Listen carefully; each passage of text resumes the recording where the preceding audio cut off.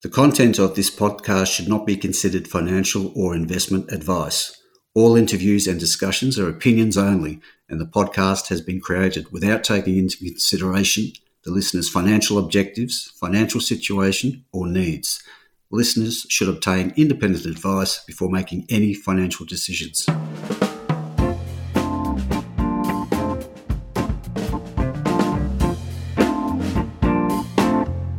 Hi, this is Barry Fitzgerald, Garimpeiro columnist for Stockhead. Welcome to another edition of the Explorers podcast. Now, I must say at the outset, this isn't really about an exploration company because we're talking to QEM. ASX code is also QEM, trading at around 19 cents for a market cap of $26 million. And I say it's not really an exploration story because QEM, under its belt, already has one of the world's biggest vanadium pentoxide deposits, which also comes with an in-situ ore resource, contingent ore resource of up to almost 700 million barrels. So we can think of this one as a sort of a critical metals and energy play, one for the times, I would suggest, and things are moving along nicely for them. And to bring us up to speed on the company and its project at Julia Creek, which is up in the Mount Isa Cloncurry region there in northwest Queensland, we have the Managing Director with us today, Gavin Loyden. G'day, Gavin. How are you? Oh, g'day, Barry. It's nice to speak to you again. Right. Again, we have got a bit of a unique one here, both the vanadium and the oil shale. Also, I must say, with an aligned sort of renewable energy strategy overarching the whole project. So it might be best for those listeners who aren't aware of just what the Julia Creek deposit contains, just to give them a feel for this mix you've got here of vanadium and oil shale. Certainly, Barry. You're right to point out it is a little bit unique. It's a resource that does contain the vanadium, which has always been the target for us.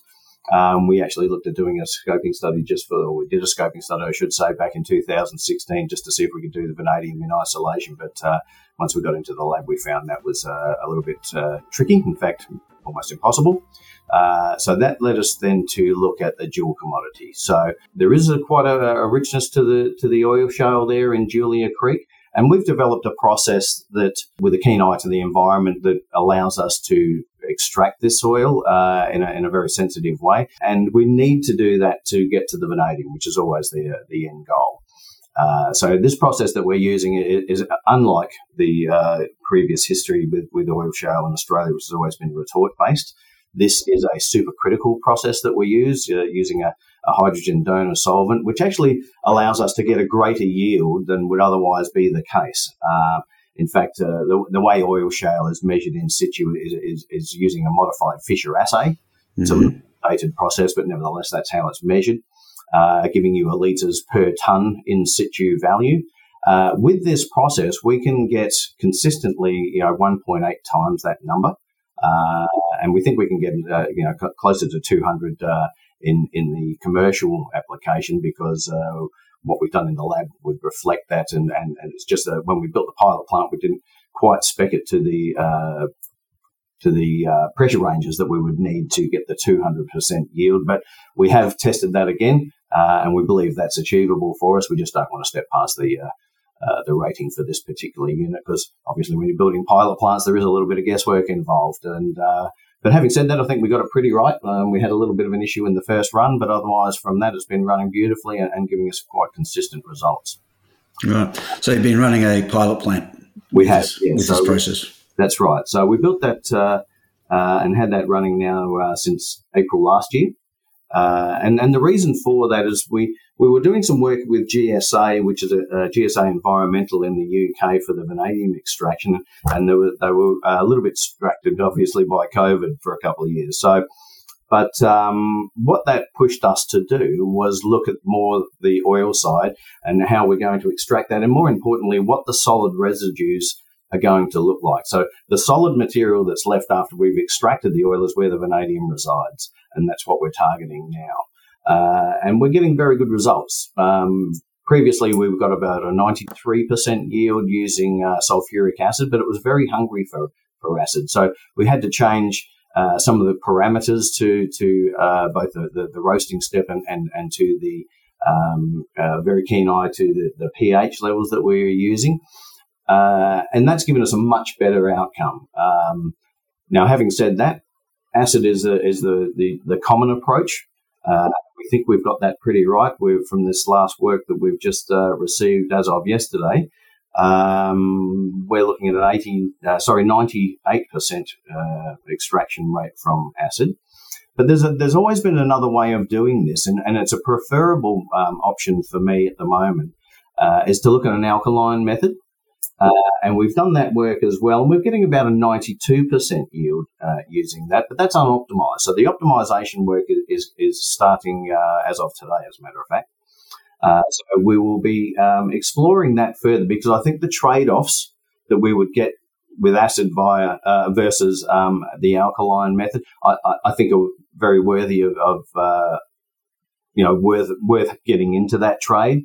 If we lose a couple of points on the alkaline method, the upside for the environment and the availability of that leachate, leaching catalyst, I should say, is much better than acid. So, yeah, very interesting results. And watch this space. We're doing some improvements on that yield as well.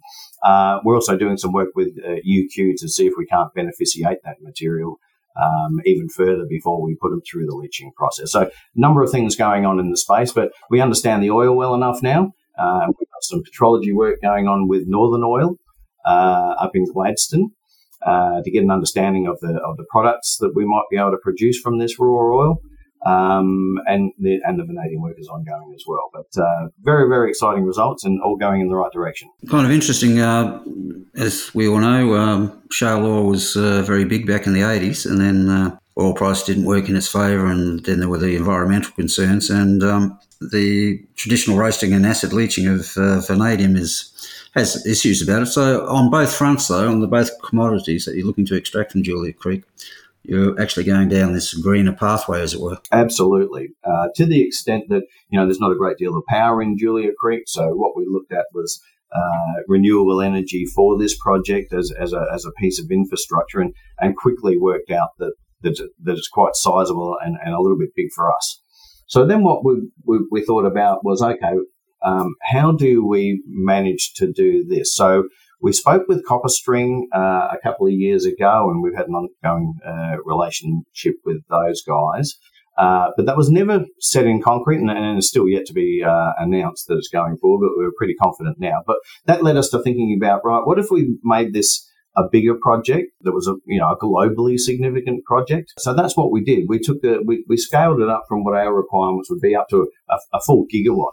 Right. Of wind and solar, 2/3 wind, 1/3 solar. We had GHD do a pre-feasibility study for us to see if that was viable, and of course it certainly is, given that area out there is one of the only, or very few, that has a AAA rating for both wind and solar, which I found quite interesting, because there's plenty of sun out there, but it turns out there's plenty of wind as well. So we looked at that, and we thought, well, let's see what the appetite is for that, and turns out that's significant. So we decided to go and put up some measuring equipment last year, knowing full well that whoever was going to build the renewables project would need 12 months of live data before they can make any decisions. So we decided, when we looked at the market and understood how fast this is going to transition and what would be required to do that, we decided to bite the bullet and go and put up a meteorological mast, or a met mast, and some SODAR and solar measuring equipment out on site, just to start that ball rolling. Because if we were to start that today, we'd be 2 years away from getting to at this point in time. So the solar gear went up in June, and the met mast in July last year, and that's giving us live feed 24/7, and that's what we've put into the data room, along with all the other usual pieces that you need. And we have a number of global developers in that data room as we speak, and they've got 3 months in there and then come out with an offer. Obviously, what we're after is cheap behind the meter power. Yeah. If CopperString certainly comes ahead, then that sort of will add to the weight of that opportunity for those developers as well. So, and there's a number of other projects around the area. This is not just for us, obviously. That's why we decided to scale it up. This will be utilised across the region. And even if CopperString doesn't go ahead, it still has a standalone capacity, this project. But too big for us, not something we could handle. We don't have the balance sheet for that sort of thing. But yeah, we've taken that off the table and given that to someone else, and there seems to be some good appetite for it. Well, there's plenty of money in that space, that's for sure. Yeah, and this will allow us to offset some of our emissions profile, which should be at a minimum. You mentioned some of the old school methods of oil shale extraction, and they are dated. They're very dated. In fact, they're probably useless in today's environment. But this project, with the advent of the renewables, backed up by long duration storage, should that be required, copper string coming online. If that happens, then this thing all clicks into place. And the timing is what we were concerned about as well. And that's why we took that decision to put up that measuring equipment, because if we had to wait another 2 years, then what does that do to our development timeline? It blows it to bits. So we're very cognizant of that. Now, why we need a significant amount of energy in this project is produce green hydrogen. We use the green hydrogen in our industrial process to extract the oil. So there's two phases to that. In the first instance, and at the end of after the extraction of the raw oil, we use it secondarily to hydrotreat that and turn it into a product. Okay, so the hydrogen acts as a solvent? In the front end as a solvent, and in the back end as a hydrogenation treatment to turn the raw oil into a usable transport fuel. And diesel is our objective at the moment. Obviously, a lot of interest in the vanadium market nowadays. The need for better steels, sadly, as we've seen recently with earthquakes in part of the world. Governments increasingly mandating that high-quality steels using vanadium should be deployed. So good growth in that market. But the real excitement, of course, is the vanadium redox flow batteries, those big batteries which are nice and safe, don't catch on fire like one of their well-known competitors, and large scale too. So what's your take on the vanadium market at the moment? Oh, look, I think you're exactly right. I was reading some articles this week in regard to the scale of that. I mean, just in China alone, they're talking about 5 gigawatts of storage over the next decade. To put that in some sort of relative terms, you need about 9.2 tonnes of V2O5 for every megawatt hour of storage. So if you were to translate that to 5 gigawatts, that would be half of global supply as it stands today of vanadium. Wow, which is required mostly by the steel industry currently. That's right. Exactly. So we went to the Vanatech conference in London late last year in October. What came out of that was very, very encouraging. So we had there were some graphical representations on what the market looks like today. It's about 112,000 tonnes of vanadium metal equivalent last year.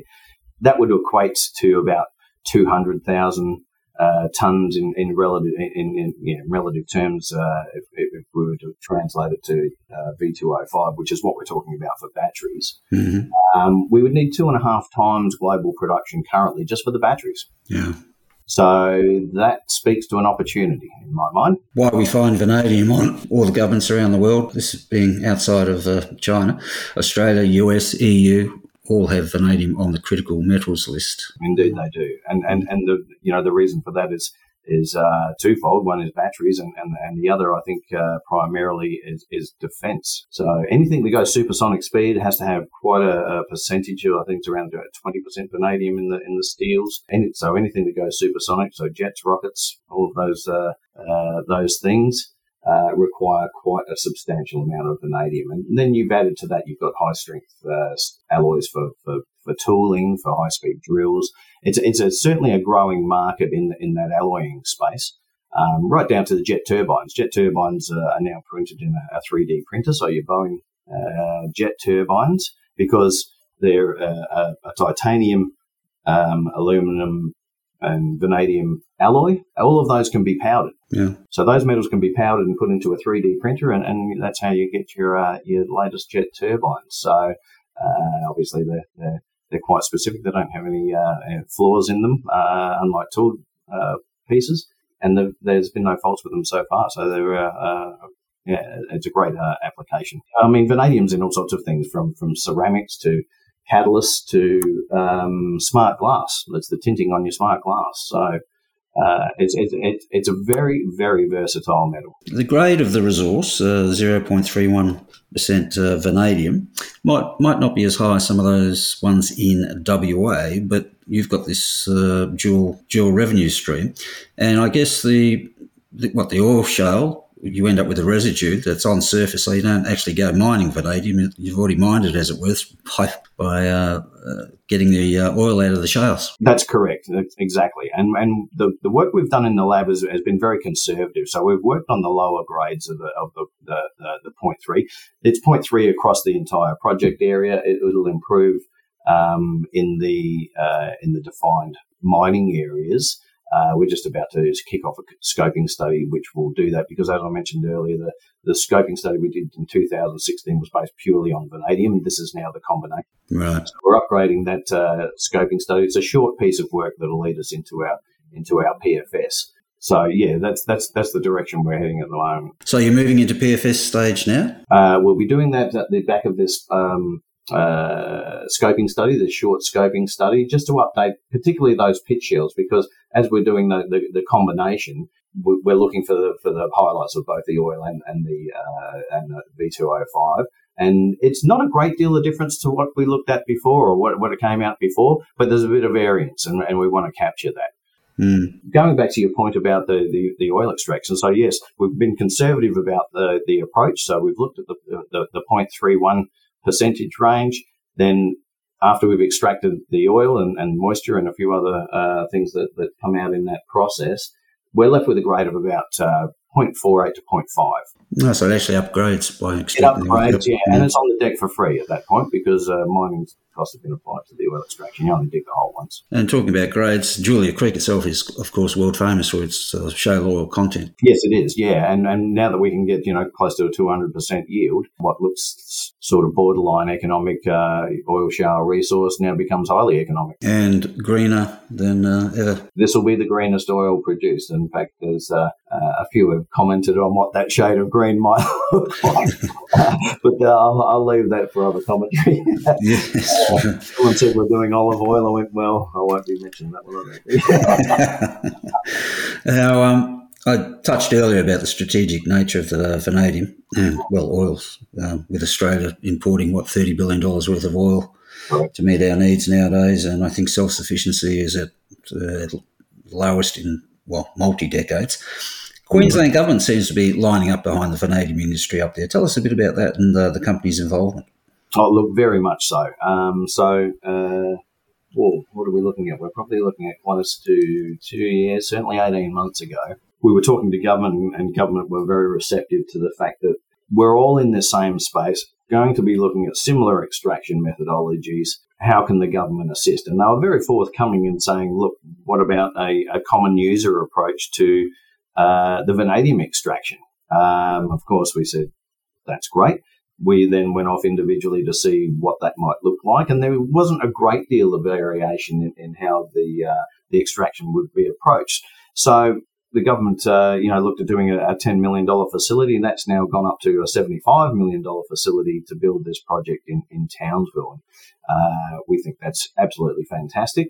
We think it's great for the industry. I haven't seen in my career anyone get behind an industry like this in Australia, apart from, I think, if you went right back to the early days of coal. But these are the sorts of things that can be, quite catalytic to an industry rather than, and that's the way we viewed it. And we think it's only going to be a fantastic way to go forward. And it's been expanded out to other critical minerals as well. So vanadium companies will be the first entrants and get their time on the gear, the equipment, and then it'll be opened up to other critical minerals operators as well, which I think is really telling on this government and what they've been able to achieve, or what they're trying to achieve, is to get these industries motivated quickly.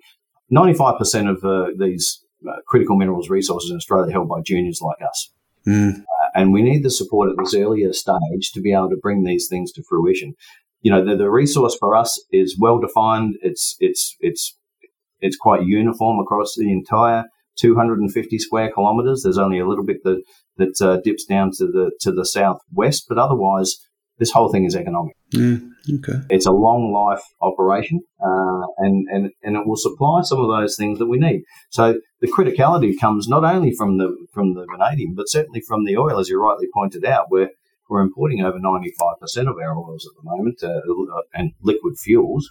We only have 2 refineries left in the country, and that was a reason for doing this at Julia Creek. What we didn't want to do was produce a raw oil and have to find it, send it to a refinery to bring it back and have it redistributed through the Northwest Minerals Province where it's most needed, particularly diesel.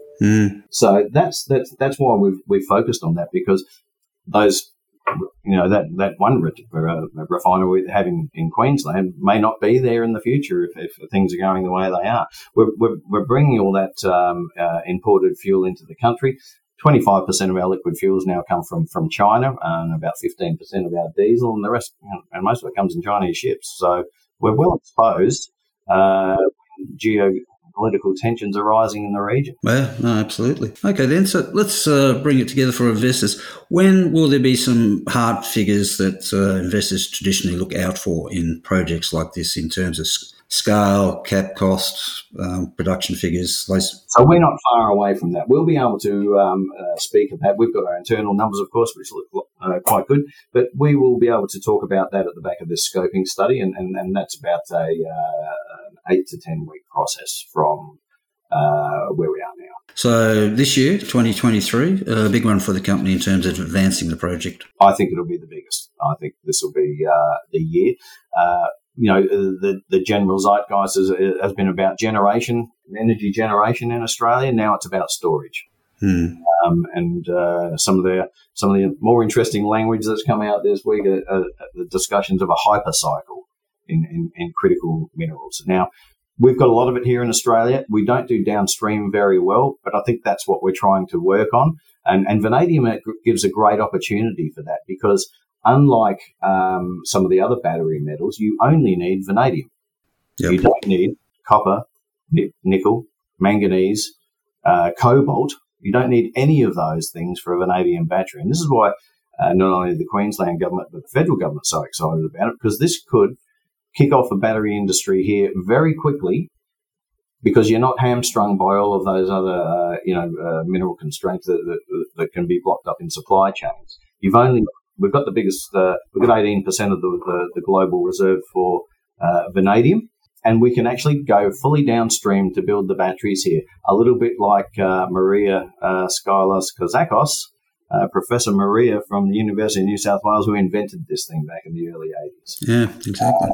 And, it's one of those stories where the technology's gone offshore to be redeveloped, patents expired, and now everyone wants to do it, which is a little bit unfortunate. But there's a chance to grab this back now for Australia and start producing batteries here. The reason those battery companies aren't here at the moment, and it looks like vanadium's at the kickoff point of technological development, is only because there's no production of vanadium in Australia. You've got to be close to the source. Otherwise, what you're doing is, once you've translated that into an electrolyte, you're basically shipping around very dilute sulfuric acid and mostly water. So there's a limit to how far you can transport that before that starts to impact on the cost of the battery system itself.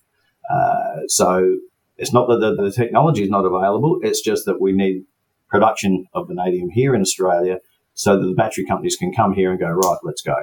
Yeah, good point. Okay. On a much, much smaller scale, something that took my fancy was I see the banks moved out of Julia Creek, but you guys have moved into their old office. We have. So we're just doing up the office up there at the moment. It's the old Suncorp Bank, yeah. So well located right in the centre of Julia Creek. It shows our commitment to the area and to the project. And, if you followed our story, you'll see that we have a high commitment to our ESG. I think we were doing this before ESG was a thing. We've been out there. We're out there constantly. We're out there every month. We've got a presence. Everyone knows us out there. We've got full support from council and locals, and certainly from landowners.